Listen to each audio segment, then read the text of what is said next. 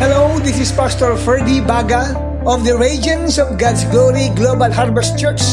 We invite you to listen to this podcast, for I believe that the Lord has something better for you. He has a message for you. Just listen and be blessed.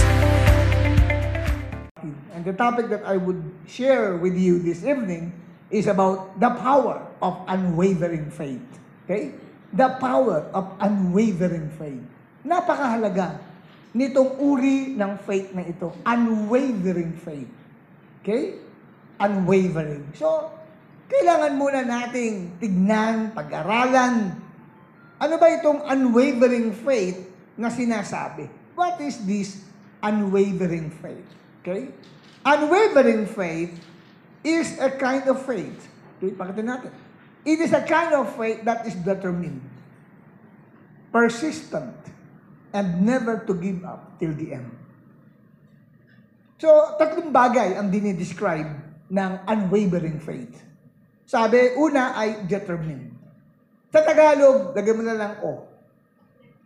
Determinado. At pag sinabi sa isang taong determinado, yung taong yan, ibig sabihin seryoso yan. Amen po ba? Determinado siya. Ika nga ay focus siya.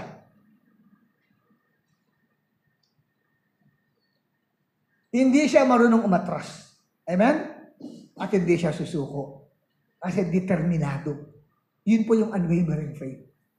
And another na dugtong, persistent. Di ba? Ibig sabihin ng persistent, ika nga'y hindi nagpapahadlang. Ano mang balakid, problema, ang umarap sa kanya, siya ay nagpupush. Hindi siya tumitigil. Yung persistent, gagamitin natin sa isang suitor. Tinanong yung girl, "Oy, andyan na naman, kumakatok yung manliligaw mo." Oo nga eh. Persistent suitor ko yan. So, ibig sabihin, nagpapakita na ako sa kanya ng ayaw ko sa kanya. Pinapakita ko kilos sa kanya, hindi ko siya type. At talaga namang pinagmukhaan ko sa kanya na ayaw ko sa kanya. Ayan na naman. Ayan, kakatok na naman. May dalang flowers tsaka chocolates. Anong tawag doon? Persistent suitor. Nabigo na, pero nagpapatuloy pa din siya. Sinaktan na ang damdamin niya, sige pa rin ang panliligaw niya. Diyan ko dinescribe ang unwavering faith. Ika nga, nakakuha sa tiyaga. May kinasal ako nung nagdaang Sunday. Before I officiate their marriage, nagkaroon muna kami ng interview sa ikakasal ko. At ang sabi ko sa kanya ay, "Kailan pa kayo nagkakilala?" "Matagal na, Pastor." "At kailan bang nangligaw itong," sabi ko sa girl, "kailan ba nanligaw yung lalaki yan sa'yo?" 7 years. 7 years, tinatanggihan ko yan. 7 years, hindi ako nagpapakita ng anumang pag-asa na sasagutin ko siya. Kaya lang, Pastor, makulit. That is persistent. Makulit, nakuha ako sa tiyaga. Amen? Anong tawag? Unwavering faith. Makulit, matyaga, at nahulog ang kanyang matamis na oo. Nahulog ang heart niya dahil sa pagiging persistent ng tao. Yung persistent, galing sa root word na to persist. Kaya ang sabi, kahit uminom ka ng gamot na ito, uminom ka ng herbal na ito, pero kung yung symptoms o yung sickness nagpe-persist, pumunta ka na sa doktor. Di ba nakalagay doon? Di ba? If the sickness persists, go to the doctor. So, ibig sabihin, hindi, talagang andoon pa rin. Kahit anong ginawa mong pag-inom, andun pa rin siya. Sabi, ganun ang unwavering faith. So, the kind of faith that is determined. The kind of faith that is persistent. And the kind of faith that never gives up. Amen? The kind of faith that never gives up.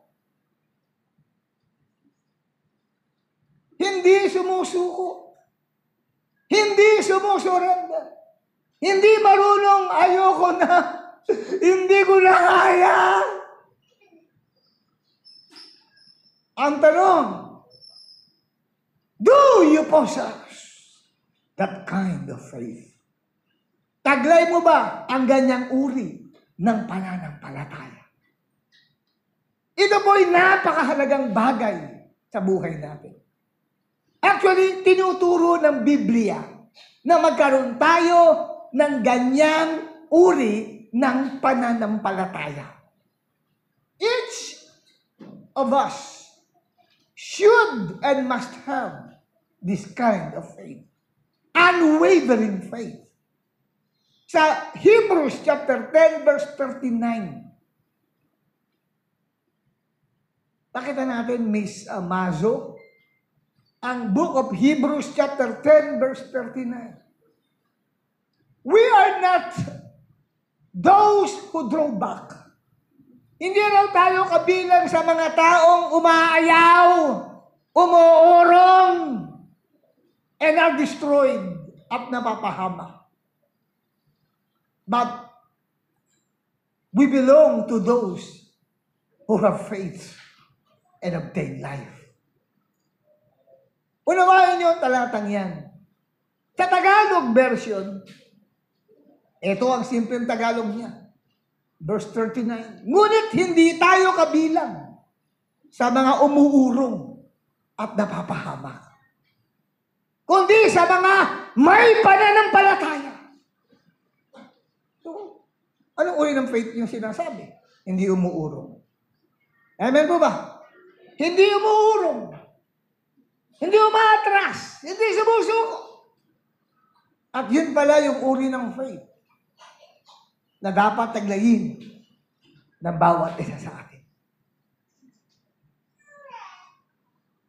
At tayong lahat na mga sumampalataya kay Kristo, dapat mabuhay sa ganyang uri ng pananampalataya.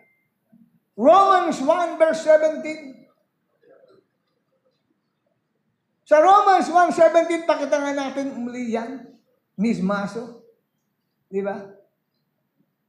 Ang sabi diyan, kapatid, for in it, God's righteousness is revealed from faith to faith, just as it is written, the righteous will live by faith. Ano yung for in it? Yung verse 16. Ang sabi ni Paul, for I am not ashamed of the gospel of Christ.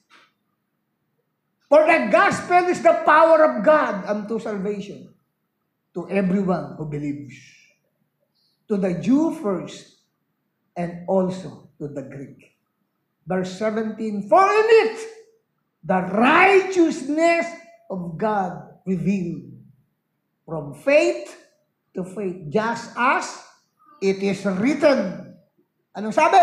The just shall live by faith. So, since na ikaw ay sumampalataya sa mabuting balita, naniwala ka sa mabuting balita patungkol kay Jesus, na si Jesus ay namatay sa krus para sa katubusan, para bayaran ang ating mga pagkakasala, nang tayo'y makalaya sa kasalanan, sa sumpa, at ganun din naman sa kamatayan. Hindi sapat, bayaran natin ang ating mga kasalanan. Kailangan si Jesus, siya may karapatan bayaran ng lahat ng yan. Mabuting bali tayo. At dahil doon, sa iyong pagsasampalataya, makakatanggap ka ng kapatawaran. Grabe, mapapatawad ka sa iyong mga pagkakasala. Mapapalaya ka. Yun ang mabuting balita.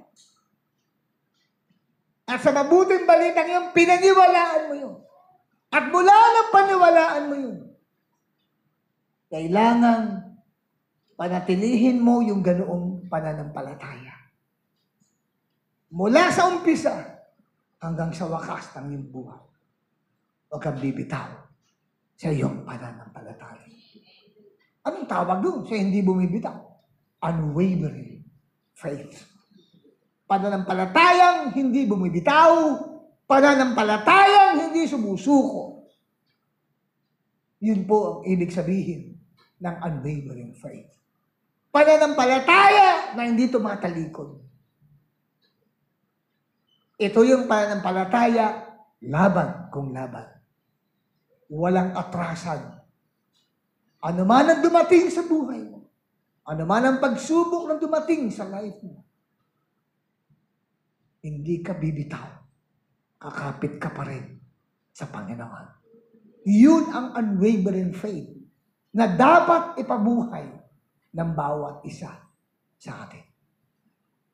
Yun yung uri ng faith na dapat taglayin ng bawat tao. At yung faith na yun, kanina nakafocus. Hindi nakafocus sa sarili mong kakayanan. Hindi nakafocus yung unwavering faith sa tao. Kundi nakafocus ang unwavering faith sa Diyos na makapangyarihan sa lahat.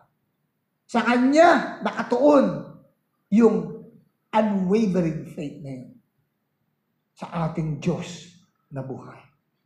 Yun po, napakalagang bagay yan sa buhay natin bilang Kristiyano. At bakit importante itong unwavering faith?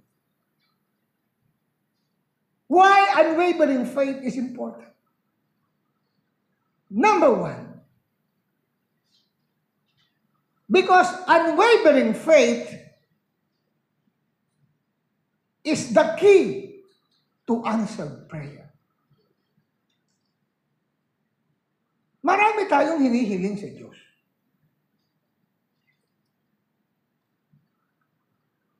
Lahat tayo tumatawag sa Diyos.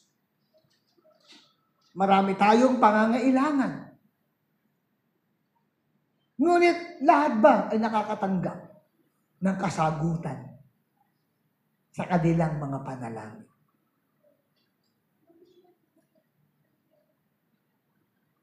Ang panalangin o prayer ay isang pamamaraan upang ang Diyos ay kumilos sa buhay ng isang tao.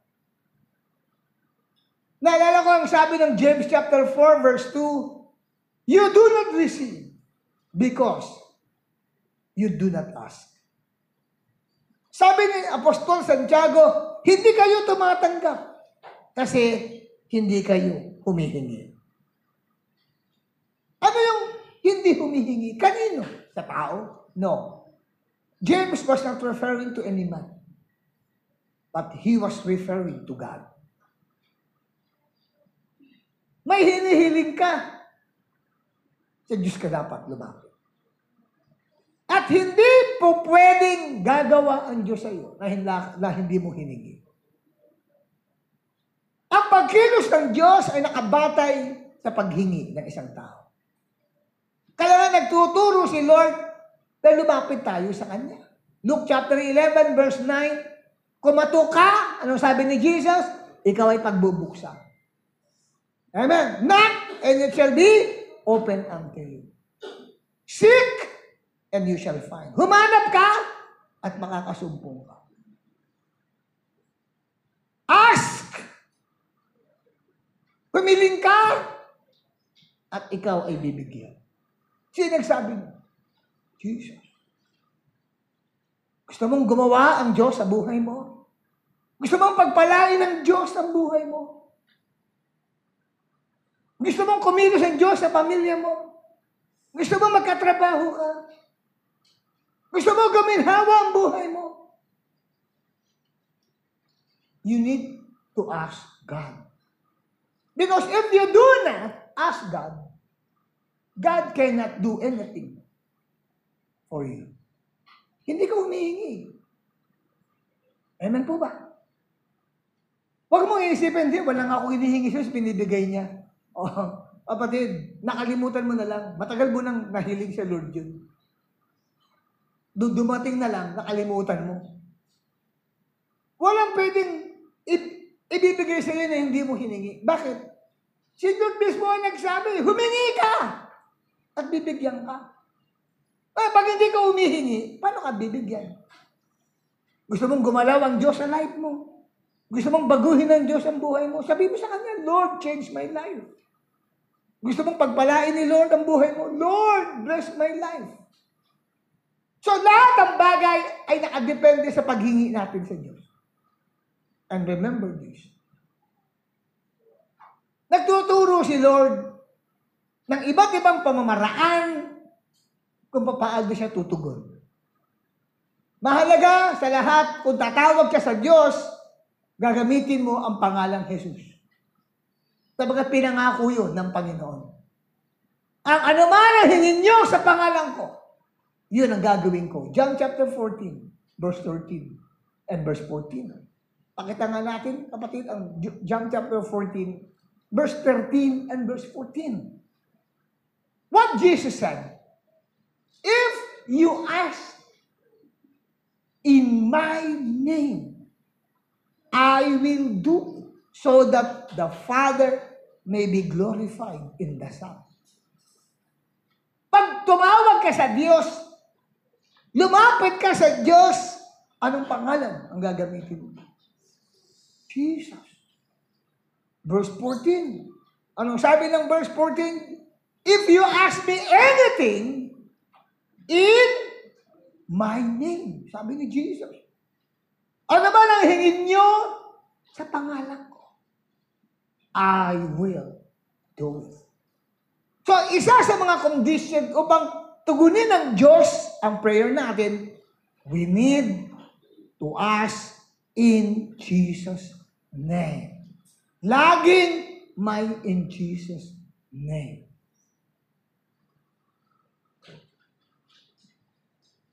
And there is another thing that is very, very important. Matthew 21, verse 22. Sa aklat ng Mateo 21, talatang 22. And if you believe, you will receive whatever you ask for in prayer. What is the condition according to this particular verse that God will surely answer our prayer? If we believe. And yung kahit ng believe na yan, hindi po yung basta naniwala ka na. Kundi yung uri ng belief dyan ay isang belief na determinado. Isang belief na hindi sumusuko, makulit.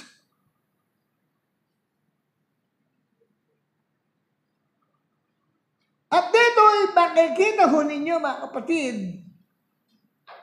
na ang pagkakaroon ng ganitong uri ng pananampalataya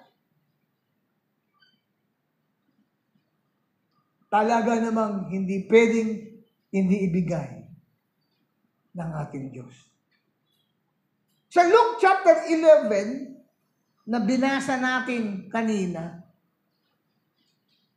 sa verse 9, di ba? So I say to you, keep asking and it will be given to you. keep searching, and you will find. Keep knocking. Ano nga po pala sa talatang ito? Ano yung repeated word? Yan, importante yan. Pag mag-aaral kayo ng hermeneutics. Okay? Yung hermeneutics, ito po yung Bible interpretation. Pag may mga words na repeatedly nababanggit siya, yun yung emphasis niya. Yun yung binibigyan diin doon. Yung salitang keep. So I say to you, keep asking. I say to you, keep searching. I say to you, keep knocking. Ano yan? Isa lang uri ng, para bang isang uri ng paghingi. Isa lang katok. Lord! Hindi. Pag sinabing keep asking, Lord! Lord! Hindi, Lord! Basta. Pag sinabing keep knocking, tok! Wala tayong tao sa loob. Kasi tayo. Pag sinabing keep knocking, ano gagawin mo? Tok! Hanggang hindi nag-reply, tok! Wala. Tok, tok, tok, tok, tok, tok. Amen po ba? Yung keep, keep, keep. Sabihin, huwag kang tumigil. Hanggat hindi mo natatanggap ang bagay na hinihingi mo sa Diyos. That is unwavering faith. Yun po yung unwavering faith. At tapos, sa taas niyan, no? Begin yung verse 5. Pakita natin, mismazo. Okay? Kaya lang. Nagkwento rito si Jesus muna before verse 9. Ang sabi niya, meron daw isang kaibigan na lumapit sa kanya. No? Kaya kwento siya. Isang kaibigan lumapit sa isang kaibigan. At dumating hating gabi. Sabi, midnight. At sabi nung kaibigan na dumating, kaibigan, pwede bang bigyan mo ko ng 3 tinapay? Midnight. Anong ginagawa pag midnight? Tulog na. Ikaw ba naman madaling araw na halimbawa, naghihilig ka na, gigisingin ka pa. Papayag ka ba nun? Ano bang pangalan mo? Fred! Fred! Uy, ano ba naman yan, oh? Sa pagtulog ko. Di ba? Ayan. Verse 6. Dumating yung kaibigan eh. Ginigising. Because a friend of mine, sabi, sumasagot yung kaibigan ha. Ginigising niya yung kaibigan eh. Friend! Pahingin naman ng 3 tinapay. Kasi dumating yung, dalawang magkaibigan, may pumasok ulit pangatlong kaibigan. Kaibigan daw niya, may dumating kasi na kaibigan ko. Wala akong maihamtok na pagkain sa kanya. Pagod. Next. Verse 7. At sasagot ngayon yung nasa loob ng bahay na ginigising. Anong sabi? Don't bother me. Anong Tagalog yan? Huwag mong imbiernahan ang ang buhay ko, no? Sarap-sarap ang tulog ko. At anong sabi? The dawn is already locked. Sarado na pinto. And my children and I, nakahiga na kami. Ano ba? At sabi niya, I can get up to give you anything. Sabi nung kaibigan. Sorry! Siguro sisigawan sila. Sorry! Hindi kita mabibigyan. Tulog na nga kami. Ano ba? Storbo ka. Verse 8. I tell you, sabi ni Jesus, ito si Jesus na nagsabi nito. I tell you, even though, kahit daw, he won't get up and give him anything.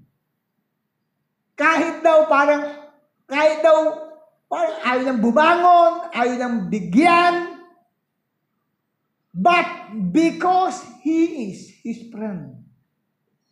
Kaibigan ba kayo ni Jesus? Because he is his friend. Para sinabi, ano ka ba? Umuwi ka na. Pero siyempre, friend, pagkagawin ko rito, eto na. Because of my friendship with this friend of mine na umiistorbo sa masarap kong pagtulog. Anong sabi? And, ikalawa pa, because of his, pumasok. Hindi lamang dahil kaibigan ka, dahil makulit itong kaibigan kong ito. Hindi tumitigil. Nakahiga na nga ako. Nagparinig na nga akong, friend naman, please, may kumati na kaibigan ko. Ano ba? Okay. Sabi siguro, ano ba ito? Kumuha ng ulan. Inilagay sa dalawang tenga. Ay, hindi na marinig. Friend! Umukil-kil pa rin sa tenga. Ang kulit. Anong sabi? Dahil sa kakulitan, anong sabi? He will? Sa Tagalog? Sa Tagalog? O, kamayin mo katabi mo. Galing mo translator, ha? He will get up. Babangon. And give him as much as he needs. Dalawa ang reason why. Because he is his friend. Ganon din si Jesus. Dahil friend ka niya. Amen? Pag lumapit ka. Pero ikalawa, hindi dahil friend ka lang. Dahil makulit ka. Determinado ka. Amen po ba? Yun ang tawag lang, unwavering faith. Bumangon yung kaibigan. Pagdating sa verse 9, itong conclusion ni Jesus sa atin. Ano sabi ng verse 9? Ano sabi? Uy, pakita. Gusto mo pakita sa kanilang talata sa Bible. Baka nga nila wala sa Bible pag ako nagpaliwanag eh. For so, yung importante yung so. Ibig sabihin, that is his conclusion. So, I say to you. Mula sa kwento niya, nagkaroon siya ng conclusion, parang therefore yan. So, I say to you, keep asking. Huwag kayong tumigil, nakakahingi. Hallelujah! Amen? Huwag kayong tumigil sa kakahanap. Huwag kayong tumigil sa kakakatok. Sabagat ang bawat kumakatok ay pinagbubuksan. Ang bawat naghahanap ay nakakasumpong. Anong ibig sabihin nun? Ang isang Kristiyanong makulit, tiyak, tutugunin ng Diyos ang kanyang prayer.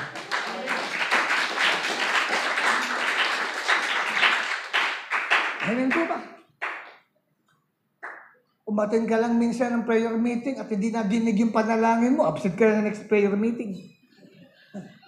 Maka-attend nga sa prayer meeting, dami kong pangangailangan. Di umaten ka ng Tuesday. Tapos naghihintay ka ng kasagutan. Ay, wala. Next prayer meeting, wala ka na rin. Hindi ganun. Amen po ba? Hanggat hindi dumarating sa'yo, hallelujah! Amen. Lagi kang nandyan. Maka-attend nga ng Sunday service. Baka minamalas lang talaga ako. Pampaswerte, ating ka ng Sunday na ito kasi may hinihiling ako kayo. Pwede umatin ka. Wala naman dumating. Ating kaya ako next Sunday. Wala naman dumating. Huwag na lang. Hindi ganun. Dapat makulit ka. Hindi porke walang answered prayer. Ayaw mo na. Ayoko na nga. Ayoko na nga. No. Kailangan natin ang unwavering faith. Yan ang key. Amen? To receive answered prayer. Kaya huwag niyong kalilimutan yung truth. Ayan. Hindi porke humiling ka sa Diyos ngayon ng trabaho. Maghintay ka kung meron. Asuko na ako. Ayoko na. May nag-invite sa'yo sa church. Atin ka sa church. Sige nga. Atin nga ako. Baka sakali, matugunan nila yung hinihiling ko sa kanya. At umatin nga. Sa church. Pinagbigyan mo. Matig ka ngayon. For example, ikaw yun, ha? Matig ka ngayon. Ay, tamang-tama yung message para sa akin. Pag uwi mo sa bahay, dapat tugunan ni Lord yung ano ko, yung hinihiling ko. Dumating ang linggo, wala. Lunes, wala. Martes, walang answered prayer. Kabaligtaran pa yung hinihingi mo. Anong nangyari? May hinihingi ka isang bagay, ang resulta, kabaligtaran. Ano ba ito? Batin na nga ako. Tapos lalo pang nagka-problema. Uy, ating ka ulit. Ayoko na! Wala, sumuko agad. Sumuko agad. Yung ang kaibigan eh. Di ba nakinuwento ni Jesus, may isang kaibigan, lumapit sa isang kaibigan, natutulog na nga eh. Papahinga na nga eh. Sarado na nga ang pinto eh. Nangungulit. Tumanggi na nga eh. Di ba? Sabi, wag nga eh. Huwag mo kong guluhin oh. Tutulog na kami rito. Pero yung friend daw, grabe, persistent eh. Nangungulit talaga eh. Nangungulit eh. Sabi sa katabi mo, oy, maging makulit ka pag lumapit ka sa Diyos. Amen? Hanggat hindi mo nahahawakan. Hanggat hindi nakikita ng dalawang mata mo. Hanggat hindi nalalasap ng labi mo. Amen? Katitigil. Eh di, matagal nga, wala nangyari. Doon ako uli si Sunday. Sige, atin uli ako. Wala uli. Sige, tayo uli ako, Lord. Sasambahin kita. At umabot ang 5 taon. At saka nangyari. Ang tanong, minsan may mga ganun po nangyayari. Delayed. Kaya si Abraham. Di ba? Nag-desire siya magkaroon ng anak. Amen po ba? At ito ha, pinangako mismo ni Lord sa kanya.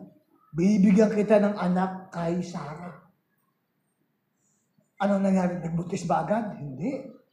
He was 75 years old when God promised to him that he will have a son through Sarah. He was 75. At kailan nangyari na natupad yun? When he was 100 years old. 25 years. Bago nangyari. Ano ang sabi ng Romans chapter 4, verse 20? Hanggat hindi pa nangyayari, he gave glory to God. Makulit siya. Lagi siya nagpapasalamat at nagluluwalhati kay Lord. Amen? Ano sabi yun? He gave glory to God. Wala pa. For 25 years, hindi yung wala pa nga. 25 days nga lang. Ito 25 days na naghintay. Tayo 25 days na wala pa. Sa alip na, Lord, purihin ka. Lord, ba't ganun ka? Wala nangyayari. Amen. Abraham was an example of unwavering faith. Bakit? But he gave glory to God. Ano he gave glory to God? Nagpapasalamat na siya, Lord, luwalhati sa iyo, purihin ka. Kahit wala pa, baby, wala pa, purihin ka, Lord. Hindi nang mamang to, hindi sumusuko. Amen po ba? Anong sabi sa verse 20? Abraham did not waver in unbelief. Hindi nag-wave. Amen? Hindi umurong, hindi umatras, hindi sumuko. Amen! Ano yung sabihin nun? Unwavering yung faith ni Abraham.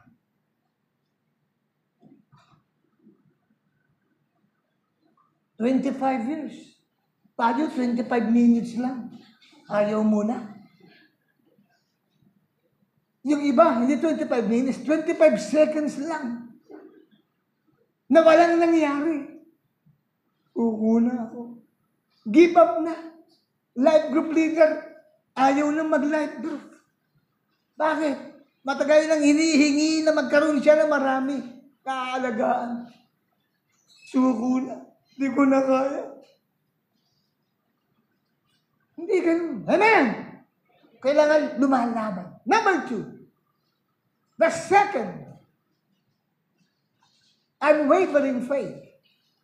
The key to, pagkata mo, sis, the key to your promotion.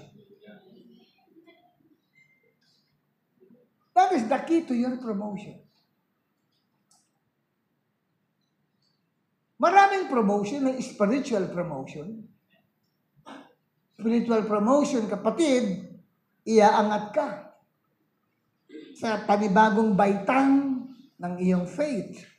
Iaangat ka sa panibagong baitang ng iyong relationship with God. Spiritual promotion. Itataas ka ng Lord sa harapan ng maraming tao. At meron din namang promotion sa trabaho. God can promote you sa work.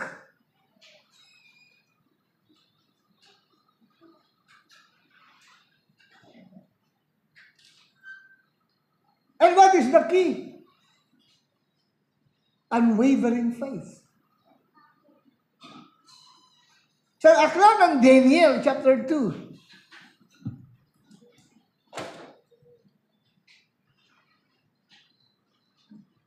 sa last verse,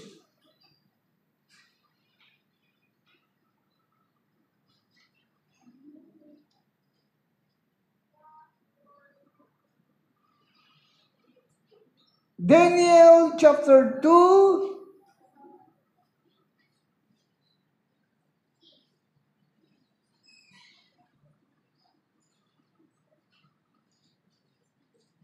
Daniel chapter 3, sorry.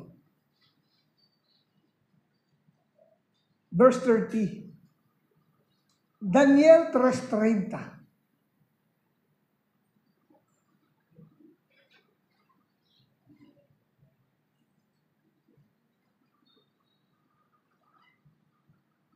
Pakita natin, sis. Daniel 3:30. Para may maisulat to mga tao. Dahil ang hirap din naman. Okay, Daniel 3:30. Ano ang sabi rito? Then the king rewarded. Sa translation ng NIV, then the king promoted Shadrach, Meshach, and Abednego in the province of Babylon. Nagkaroon ng promotion dito sa tatlong kaibigan ni Daniel. Si Shadrach, si Meshach, at saka si Abednego. Sila ay mga naglilingkod sa hari ng Babylon. May position din sila. Mga leaders din sila. Kaya lang mas itinaas yung kanilang posisyon. At bakit naitaas ang posisyon nila? Tinest ng Diyos ang kanilang pananampalataya. Sapagkat nagpagawa si Hari Nabucodonosor ng napakalaking rebulto. 90 feet. Grabe. Kung 90 feet yon, siyam na palapag. Kasi ang isang palapag ay 10 feet. So, 9-story building. Taas yun. At malaking rebulto yon na sabi nga ng mga Bible scholar ay mukha niya. Kamukha niya, yun nandun. At pinag-utos sa lahat ng naninirahan na sakop ng Babylon. Pag nakarinig sila ng tunog ng mga musical instruments, lahat sila ay magpapatira pa. Saan man sila naroroon? Na nakaharap doon sa rebultong ginawa ni King Nebuchadnezzar. May mga tao na iinggit doon sa tatlong kaibigan ni Daniel, si Shadrach, Meshach, and Abednego. At nakikita nila doon sa tatlong ito, grabe, hindi sila sumasamba doon sa mga larawang inanyuan. Kasi ang pagkakilala nila ay doon sa 10 utos, iniutos na huwag kayong sasamba sa mga larawang inanyuan. Ang Diyos ay Espiritu. Kasi nung bumaba ang Diyos sa bundok ng Sinai, Ang larawang na pinakita doon, larawang apoy. Yun po ano mo apoy at ang kapal ng ulap sa ibabaw ng bundok ng Sinai. Doon po yung manifestation ng Diyos. Ang sabi ng Diyos, wala kayo nakitang anumang larawan o kamukha ko. Kaya pinagutos ng Diyos na huwag kayong gagawa ng anumang ribulto o larawan, sabi sa mga Jewish people. Kaya yun, itong tatlong ito ng mga Jewish people na nang sakupin ni Nebuchadnezzar ang Jerusalem, silang lahat ay pinadala sa Babylon. At itong tatlong ito, kasama ay kaibigan nilang si Daniel, silang lahat ay pinili para humarap sa hari at maglingkod. Sinabi ngayon ng mga tao na iinggit sa tatlong ito kay Nebuchadnezzar na, mahal na hari, pag meron pong nalaman kami na hindi lumuhod sa ribultong ginawa niyo, dapat po silang itapon sa naglalagablab na hurno.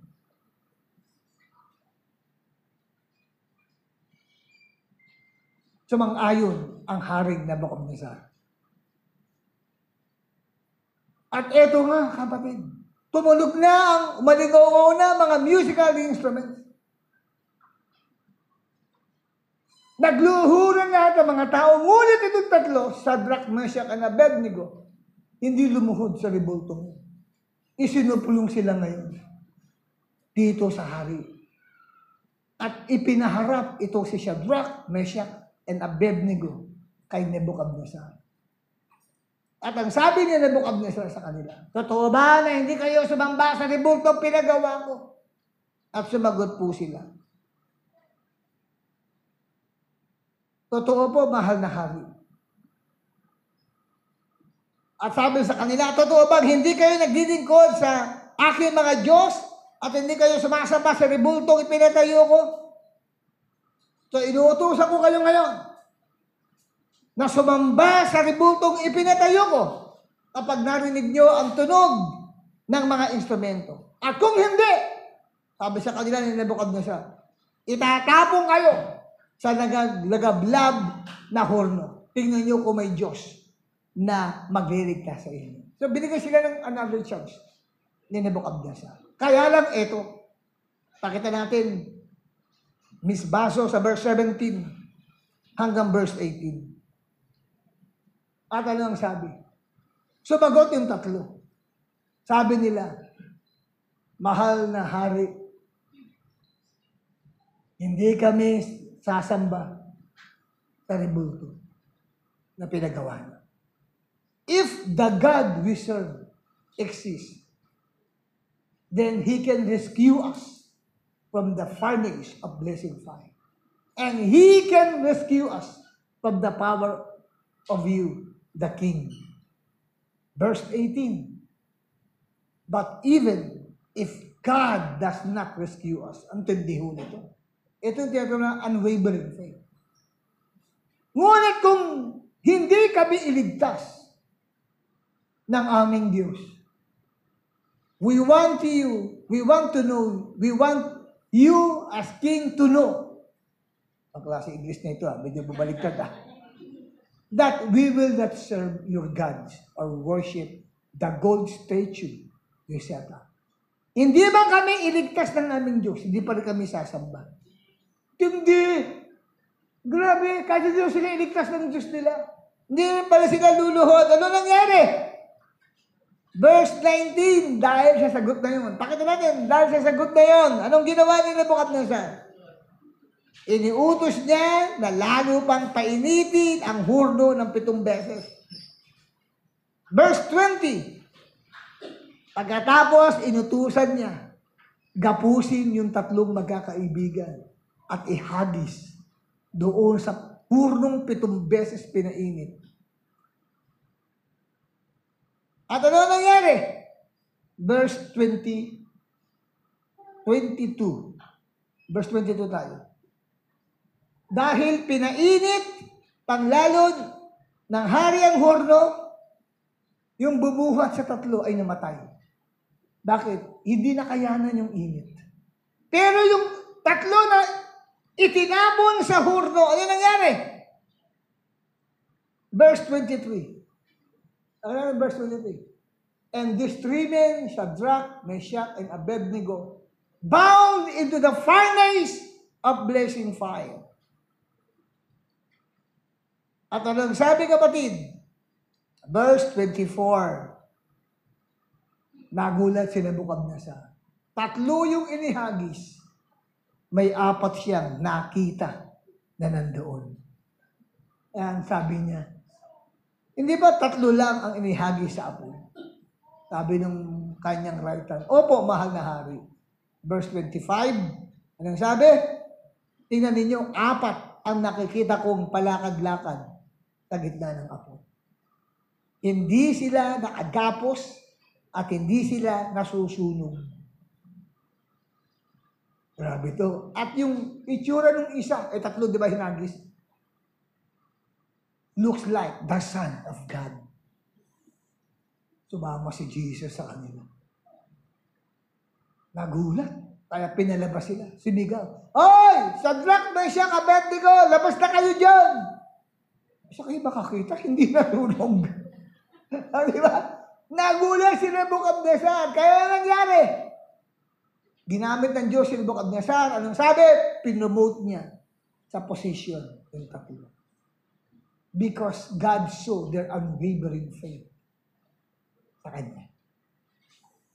Minsan, alam mo, hindi simple promotion. Promotion man sa spiritual, promotion man sa ministry, hindi simple. Susubukin ka muna. Titignan muna yung katapatan mo sa Diyos. Padadaanin ka sa testing. Gusto mo, as life group leader, ng promotion mula sa Lord, gusto mong dumami yan, lumawak yan, yung ministry mo. Pagka nagkaroon ng gathering, umabot ng 100, pero hindi yung gathering lang, doon mo lang makikita. And then after the gathering, ang network gathering mo, wala na sila, resolve na sila. Hindi, magpapatuloy sila. Promotion yun. Pero hindi ganun kadali. Pwede kang magkaroon ng gathering ng maramihan. At pagkatapos nun, pwedeng hanapin mo na yung mga tao. Wala na, tatago na. Hindi kasi ganun kadali yun. Itetest ka ni Lord. Kung yung faith mo ay hindi sumusuko. Itetest ka. Amen? Susubukin ka. Katulad ng 3, sinubok yung pananampalataya ng 3. Pumasa sila. Sabi nila, hindi man kami iligtas ng Diyos. Hindi pa rin kami sasamba o luluhod sa ribultong ginto na pinagawa mo, Haring Nebuchadnezzar. Kaya sila ipinatapon. Binuhat sila. 3. Ba? Ang laking, hindi naman sinabi marami nasunog eh. Ang nasunog yung bumuhat. So, ibig sabihin yung bumuhat, ang laking tao siguro dito, baka 7-footer to. Yung 3, binit-bit eh. Sabay-sabay. Oh, tapos lumapit doon siya eh. Hindi pwede may hulog mo, hindi mo lalapit doon sa nagliliyab eh. Lumapit yung bumuhat sa kanila. At alang sabi na Bible, nung ihagi sila, sinong namatay? Yung bumuhat. Hindi nakayanan yung napakainit na apoy. Napaso, mali nasunog yung lalaki. Pero yung 3, dahil sa kanilang unwavering faith, nakaranas ng miracle ng Diyos. Amen po ba? Huwag ka lang magko-complain. Huwag ka lang madaling ma-discourage. Amen po ba? Huwag ka lang susuko. Amen? Mararanasan mo ang promotion. Palakpakan natin si Lord. Sige, isa pang malakas na palakpak para sa Diyos. Promotion comes from the Lord. At ikatlo natin, ang oras na ba? Oy, 8:31. Ikatlo, unwavering faith is the key to your success. Unwavering faith is the key to your success. Pag nagbasa kayo ng maraming aklat, may mga mababasa kayo, principles for success. Marami kayo mababasa mga libro ngayon, the keys to success. Gaganda ng mga nakasulat. Now, kung nais mo ng sikreto na malaman ano ba ang key ng success, ang Bible ang basahin mo. Kasi ang Bible nagtuturo yan para maging successful ang isang tao. At ang tinuturo ng Bible para maging successful ka, magkaroon ka ng unwavering faith. So, sa Book of Joshua, chapter 1, verse 8, sino nakakabisa dito? Book of Joshua, chapter 1, verse 8. Nandito ba si Erica Rivera? Wala. Okay. Yun. Naku, dinervyos ata. Tumaas ang dugo. Miss Erica Rivera, may I request you to please recite Joshua chapter 1, verse 8. Miss Joshua Rivera. Joshua Rivera. Sige, paki-recite mo ha. Joshua 1, verse 8. Sige, sigaw mo, ma'am. Do not let this book of the law depart from your mouth. Meditate on it day and night, so that you may be careful to do everything written in it. Then you will be prosperous and successful. Yes. Do not let this book of the law depart from your mouth. Amen? So, ibig sabihin, anong uri ng aklat ang totoo ng tuturo ng success? It's the Bible, the Word of God. Marami mga books dyan na bibigin mo talaga eh. Pero, may Bible ka na. Amen? Basahin mo yan, i-meditate mo yan, kainin mo yan, alamin mo ang sikretong tinuturo ng Bible patungkol sa pagiging successful ng isang tao. At isa sa tinuturo ng Bible, tumakinig ka kapatid, ay ang pagkakaroon ng tinatawag nating unwavering faith. Pagkakaroon ng isang pusong hindi sumusuko. Kaya pagdating sa verse 9, continue natin, Miss Joshua Rivera. Verse 9. Have I not commanded you, be strong and courageous? Hallelujah. Do not be discouraged, for the Lord your God will be with you wherever you go. Be strong and courageous. Amen po ba? Ano tinuturo ng be strong and courageous? Magkaroon ka ng unwavering faith. Magkaroon ka niyan ng unwavering faith. Hallelujah. Ito ang sinasabi natin, determinado, persistent, unwilling to surrender. Amen po ba? Never gives up. May isang lalaki na nangangalang Musa Alami. Ilan sino dito na nagbabasa ng aklat ni Belia Abangan? Yung sa tempo ng newspaper kay Belia Abangan. Nabasa ko ito kay Belia Abangan tong kwentong ito. Yung Lakbay Diwa. Sino siya may librong Lakbay Diwa? Meron akong 2 libro. Nabili ko yun mga 1980s pa. Hindi pa tao, iba rito. Nagano ko ng Lakbay Diwa. Na 1980s po yun. Nung mapasa kamay ko yung 2 librong yun. Yung huling libro na Lakbay Diwa, nung nag-resign na ako sa office para tinatawag ako doon sa full-time ministry magpastor. 1987 kasi ako nag-resign si job. Kasi itong church na ito, na hinahawakan ko, dumadami siya eh.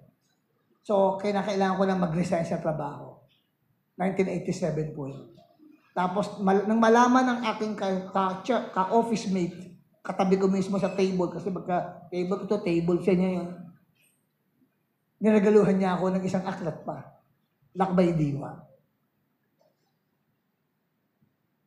1987. So, ilang dito sa inyo? 87, 1990, 9 ngayon, 32. Sino rito ay 30 plus years old na? Ay, umami ng iba.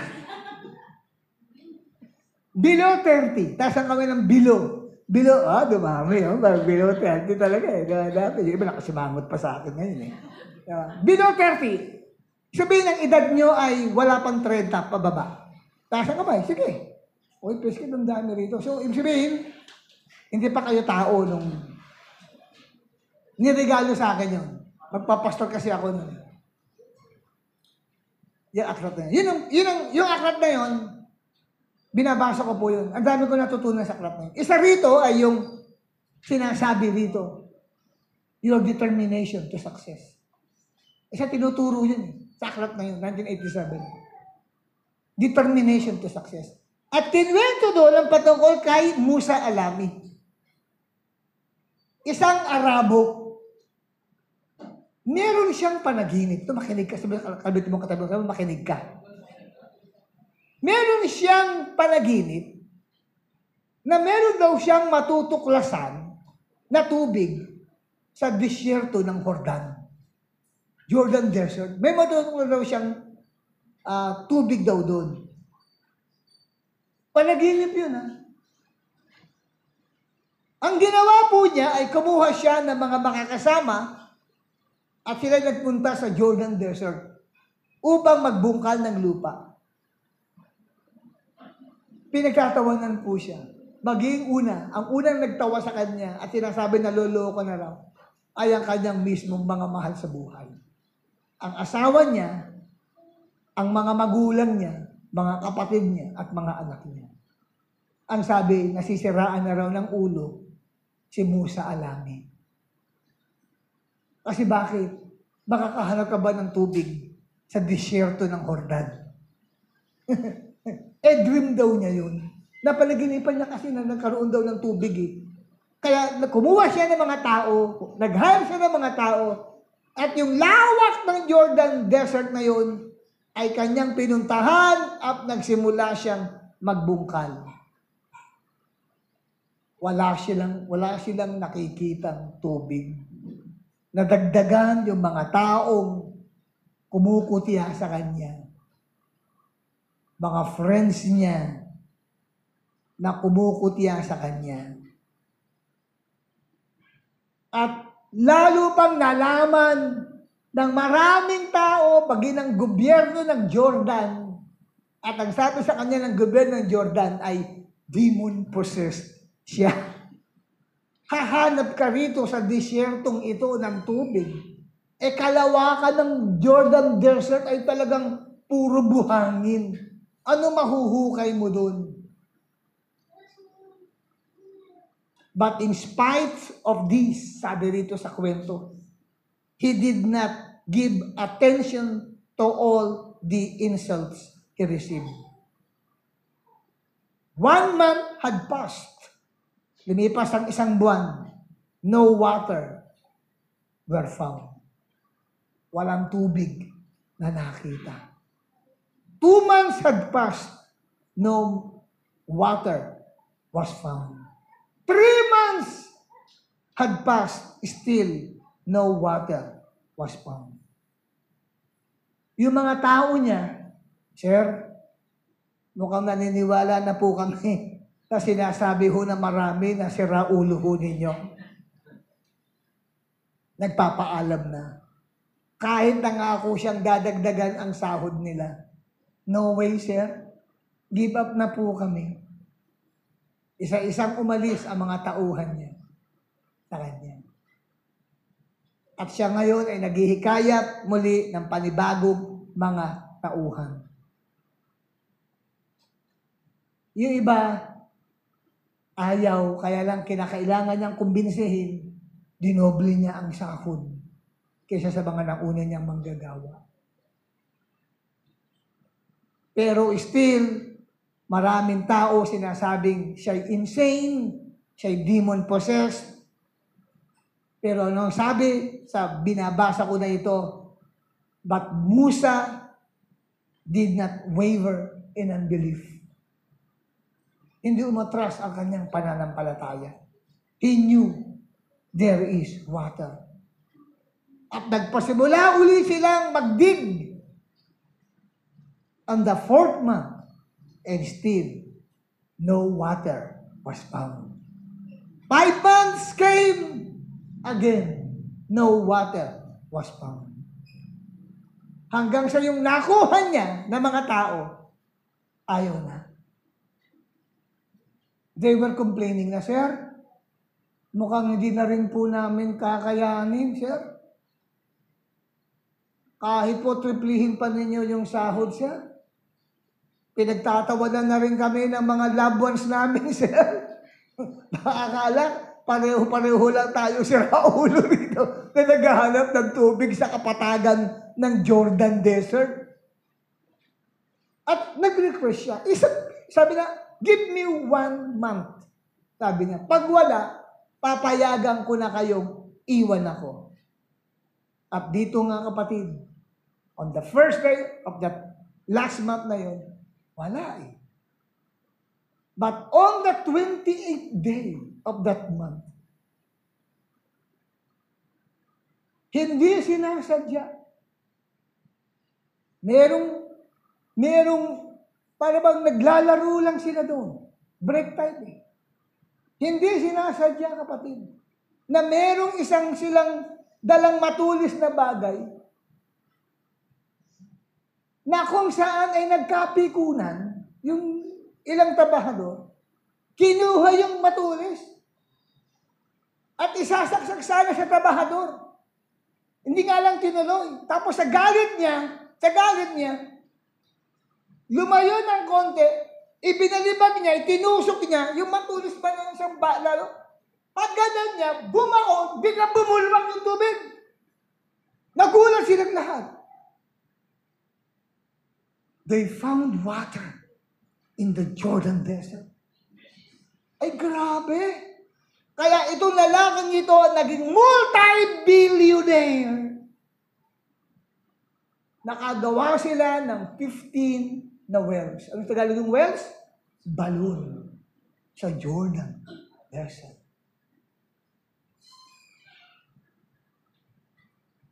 Bumawi yung mga tao. Sabi, Musa Alami is not insane. He is God sent. Hindi siya sumuko. Amen? Pwede pinagtatawanan ka sa pangarap mo sa buhay. Amen? Pero huwag kang susuko. Lalo na kung may dream o pangarap na nilagay ang Diyos sa puso mo. Amen po ba? Hindi sumuko si Musa Alami. Hallelujah. Ngayon, ang buhay niya ay isang alamat. Naging isang alamat ang kanyang buhay. Pinagkukunan siya ng inspirasyon ng marami.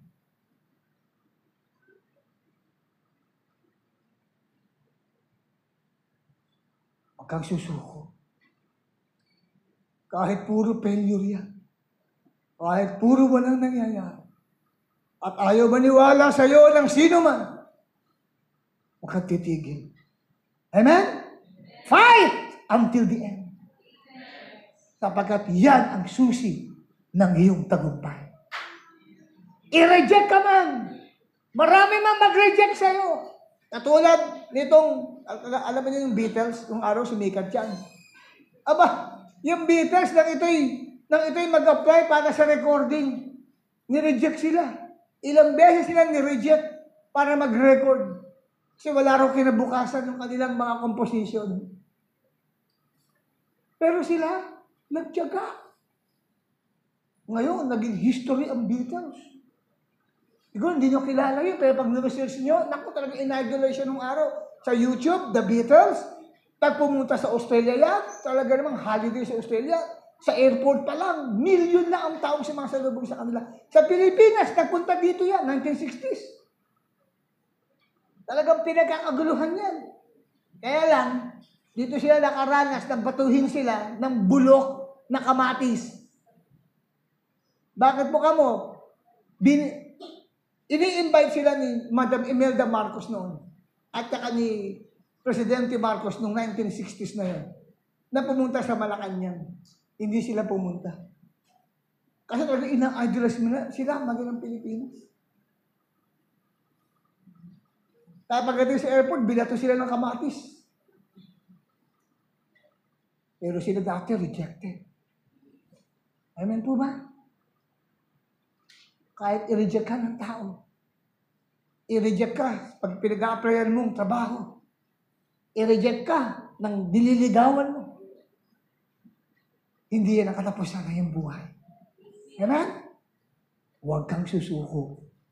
Magpatuloy ka sapagkat yan ang susi ng iyong tagumpay. Palakpakan natin si Diyos. Kahit nahihirapan ka, huwag kang susuko. Kahit ikaw ay working student, huwag kang susuko. Kahit ang trabaho mo mababa lang, huwag kang susuko. May edad ka na, gusto mong mag-aral, pagpatuloy ng pag-aaral, kinukutya ka, sabi matanda ka na, nag-aaral ka pa, huwag kang susuko. Because that is the key to your success.